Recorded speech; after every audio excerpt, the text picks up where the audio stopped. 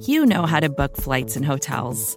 All you're missing is a tool to help you plan that unbelievable travel experience. That's why you need Viator. Book guided tours, excursions, and more in one place. There are over 300,000 travel experiences to choose from, so you can find something for everyone. And Viator offers free cancellation and 24/7 customer support for worry-free travel. Download the Viator app now and use code Viator10 for 10% off your first booking in the app. Find travel experiences for you. Do more with Viator.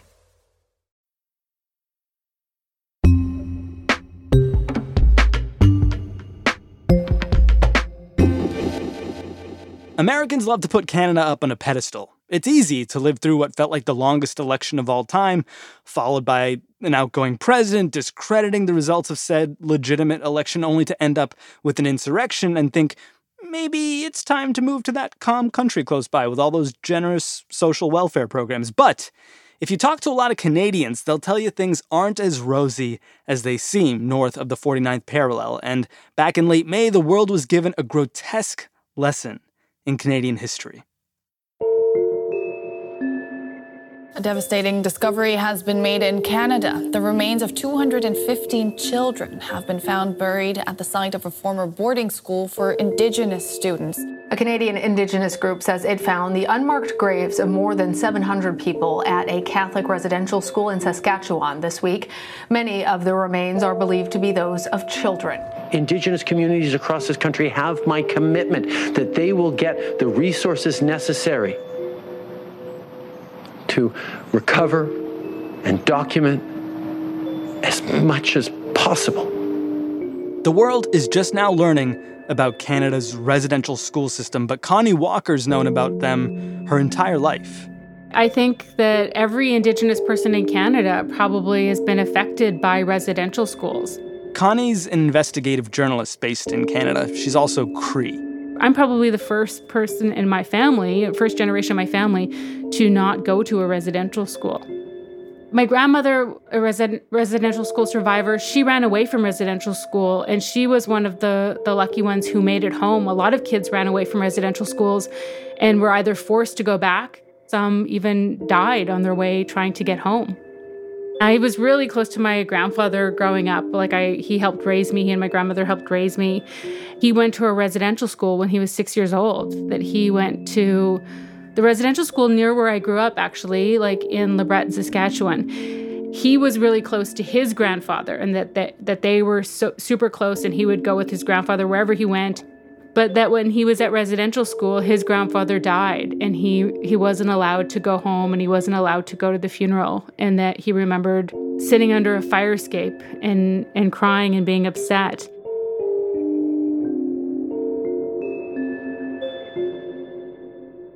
How has the country's understanding of these residential schools changed in the past few weeks?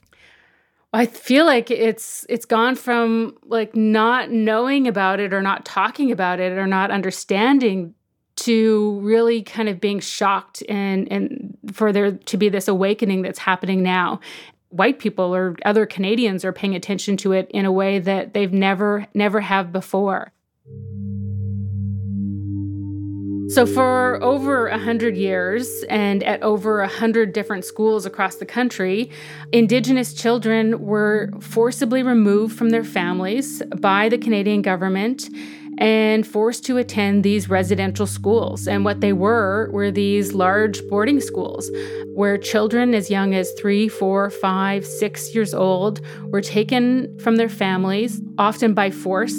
Often it was actually the RCMP, the Royal Canadian Mounted Police, who would take these children away and force them to attend these schools where their hair was cut. They weren't allowed to speak their language, even if it was the only language they knew. They weren't allowed to practice their culture. They were separated from not only their parents, but even their other siblings within the school. And the goal was total assimilation. They wanted to strip Indigenous kids from their culture and identity and teach them that what they were, Indigenous, children, was wrong.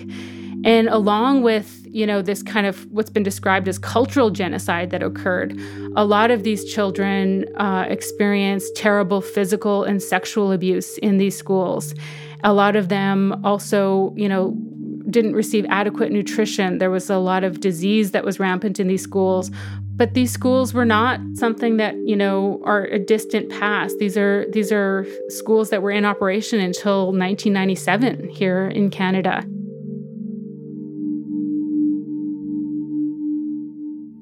Do we know how many children died or went missing in the 100-plus year history of this residential school system? No, we don't know how many kids died or how many went missing, but we know that it was a significant amount, like thousands, at least 6,000, maybe something like 15,000 kids died at these schools. But the truth was that all of these schools were designed with graveyards.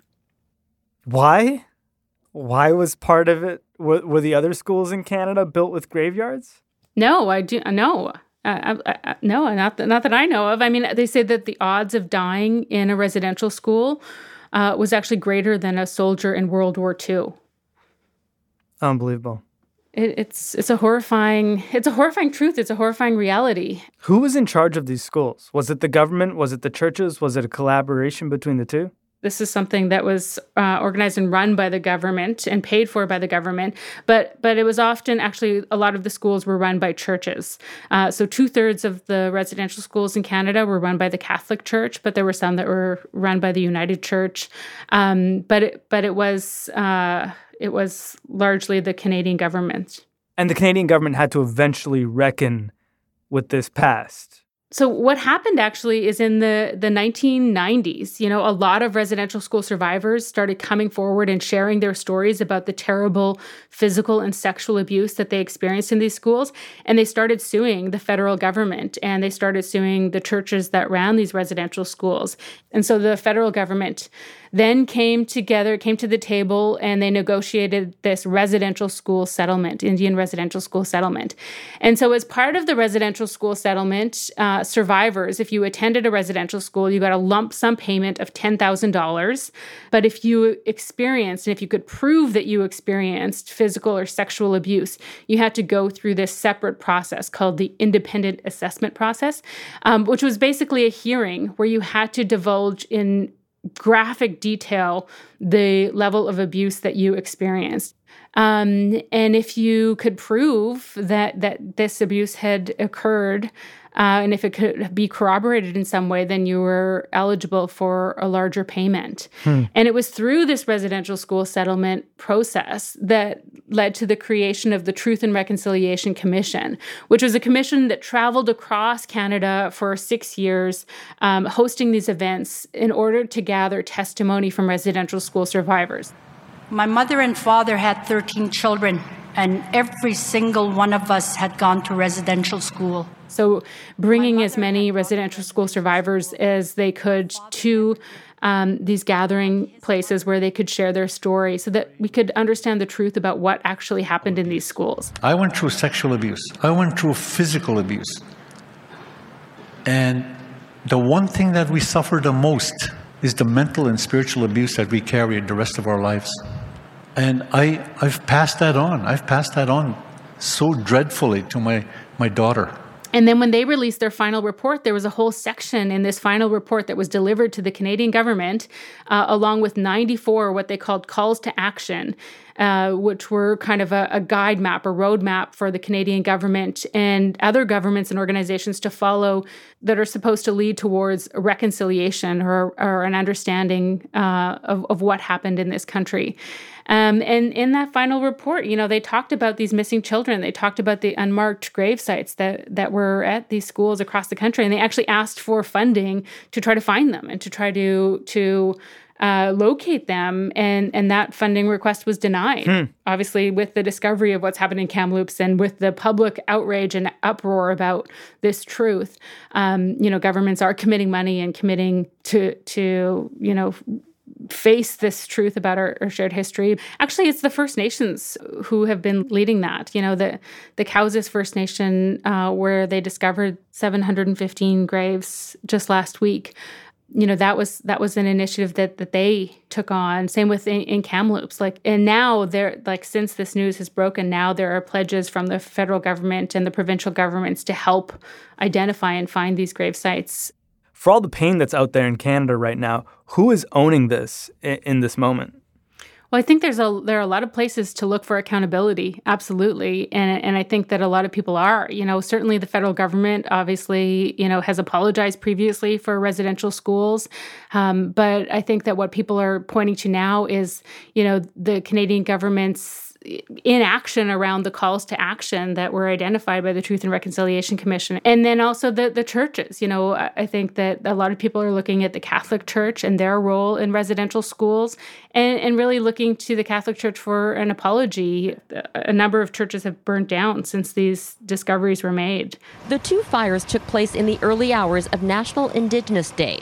No one is saying there's a connection yet, but leaders say it's time for reconciliation to be expedited. We cannot go on with the crippling legacy of racialized violence. So, I think that this is something that, people feel obviously really strongly about. But I think that that's also a big question. They had this residential school settlement.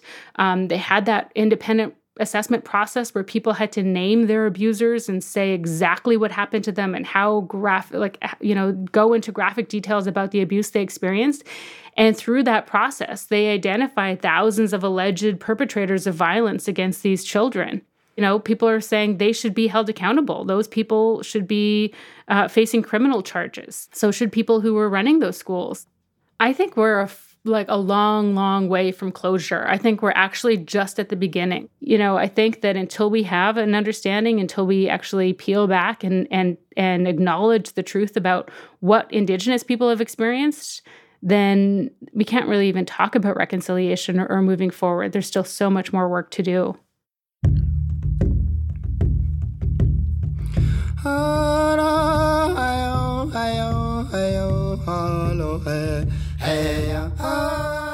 As the daughter of a residential school survivor and the granddaughter of a residential school survivor, so much of my work has been immersed in trying to understand what it means to be an intergenerational survivor of residential schools and how the trauma that my parents and grandparents experienced as children has continued to impact not just my family and my community, but every single family.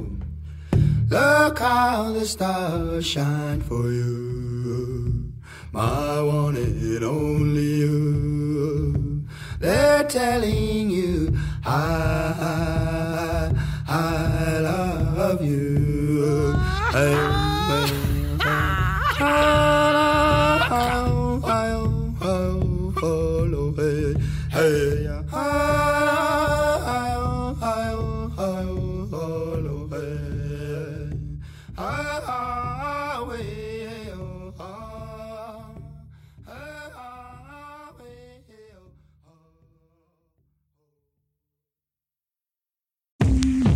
Support for Today Explained comes from Mint Mobile. Sometimes you see a really good sale, a really good deal, and you think, what's the catch?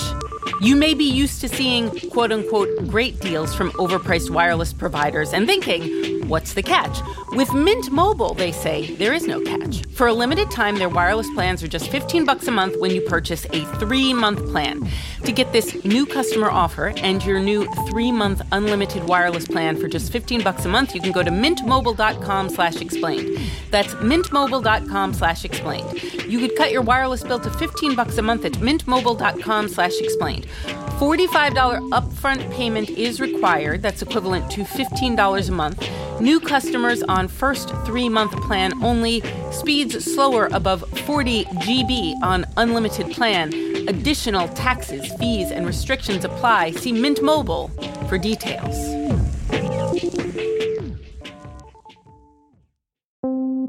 Support for Today Explained comes from FX's The Veil, starring Elizabeth Moss. If you like spy thrillers or indeed Elizabeth Moss, then you might want to check out FX's The Veil. It's an international spy thriller that follows 2 women as they play a deadly game of truth and lies on the road from Istanbul to Paris and London. Oh, I'll go. One woman has a secret, same here, and the other has a mission to reveal it before thousands of lives are lost. FX's The Veil, now streaming only on Hulu.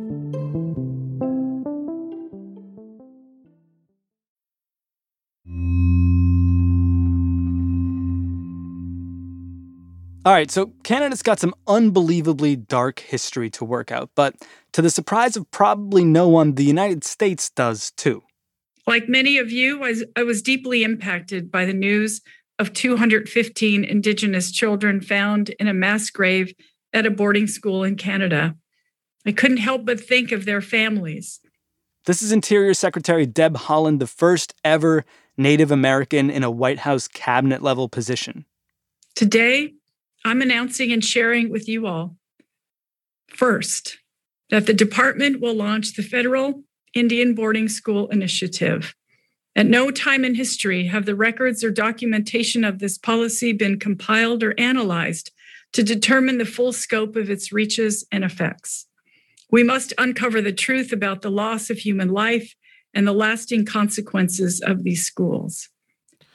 We shouldn't be surprised that something similar happened in the United States. This is Nick Estes, professor of history, member of the Lower Brule Sioux tribe. His family members survived Native American boarding schools. And in fact, federal Indian boarding school policy, the removal of Indian children from their families and the placement of them into off-reservation boarding schools or sometimes into white families themselves has been a long-standing tradition, going back to the early 19th century, at least in the United States. And as a result of which, by like 1900, 3/4 of Native children were enrolled in boarding schools in the U.S. One of the most egregious examples of a federally run boarding school is the Carlisle Indian Industrial School, which was open from 1879 to 1918. It was founded by a man named Colonel Pratt.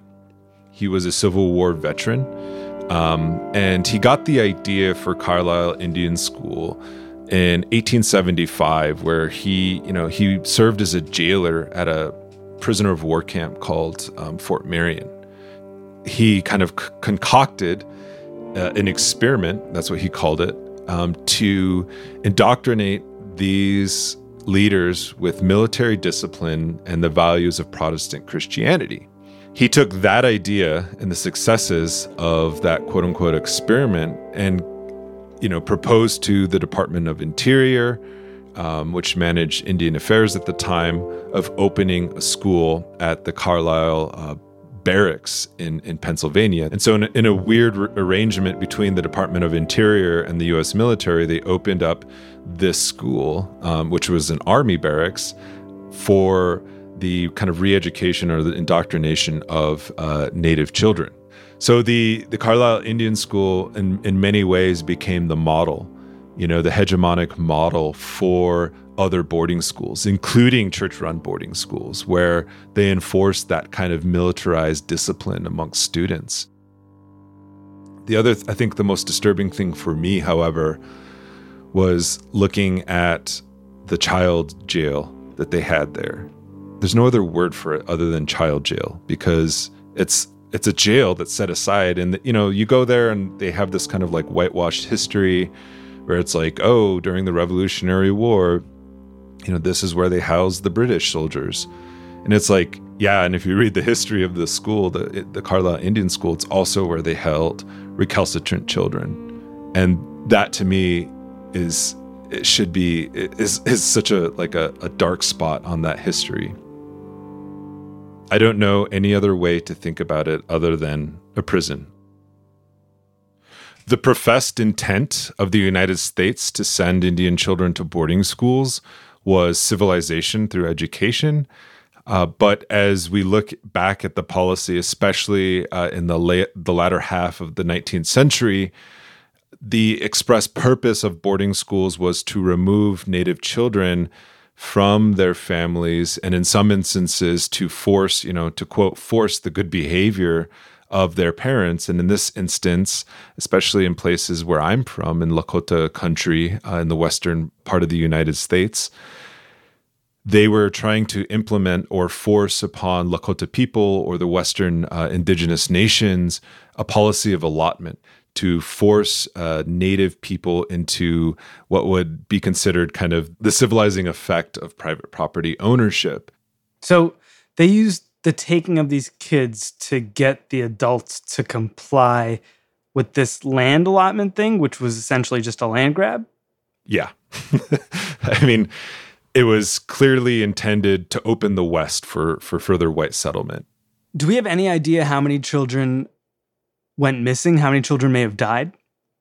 The question needs to be posed to the Bureau of Indian Affairs. How many children died? Because they kept meticulous records of these children. But when you go into the archives in their so-called dead files, that's the name that they called them, there are entire index cards missing of these children, how they died. And so what they pieced together is the telegrams that were sent back to the parents if they were notified of the child's death. Sometimes they wouldn't be notified until until the spring or until years later, and sometimes they wouldn't be notified at all that they were going to bury this child. They very rarely sent the bodies back on the train because it was considered too expensive. It was appropriate to send the children when they were alive on the train, but it wasn't appropriate to send them after they had passed away. And so the accounting of which needs, it's all been done mostly by tribes themselves trying to find their ancestors, and independent researchers or non-governmental organizations who have been tasked with this. This should really be the burden of the state, who is responsible. Literally the war. These are wards of the state, and the state had a guardianship role in protecting these children. And now to this day, they're saying we don't know what happened. But it sounds like Secretary Haaland would at least like to try and find out what happened now. I think Deb Haaland, the first Native person as a Secretary of Interior, is an incredibly historic accomplishment. But they knew that this problem existed. For more than a century, the Interior Department was responsible for operating the Indian boarding schools across the United States and its territories. We are therefore uniquely positioned to assist in the effort to recover the dark history of these institutions that have haunted our families for too long. It's our responsibility. There have been several FOIA requests, Freedom of Information Act requests, submitted on behalf of tribes, submitted on behalf of, non-governmental organizations, trying to get answers to these questions.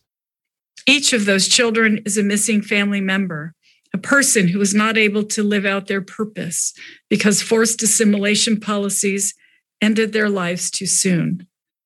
So why now, in 2021, are we creating an initiative to go forward with this? I think it's important. I think, I support it 100%.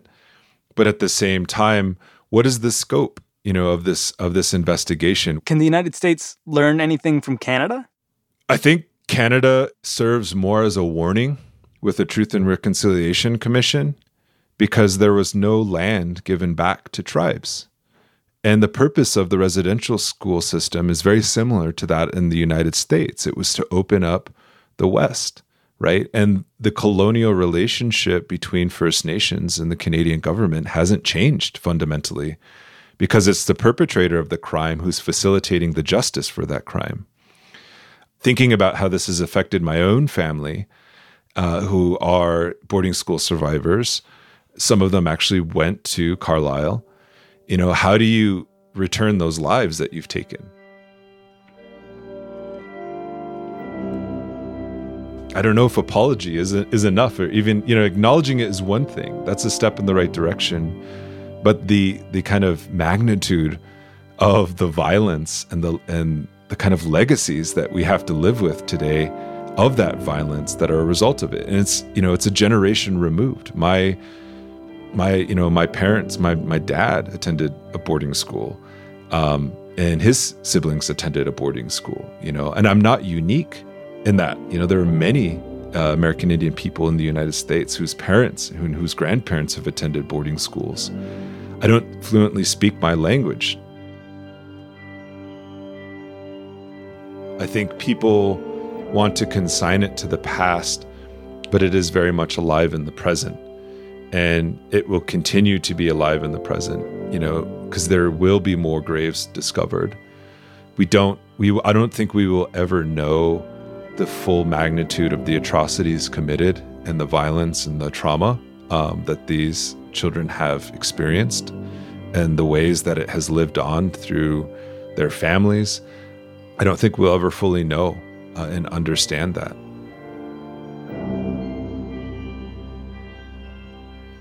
Nick Estes has a podcast. It's called the Red Nation Podcast. Connie Walker, who you heard from earlier in the show, has a few herself. Her latest is called Stolen: The Search for Jermaine. I'm Sean Rameswaram. It's Today Explained.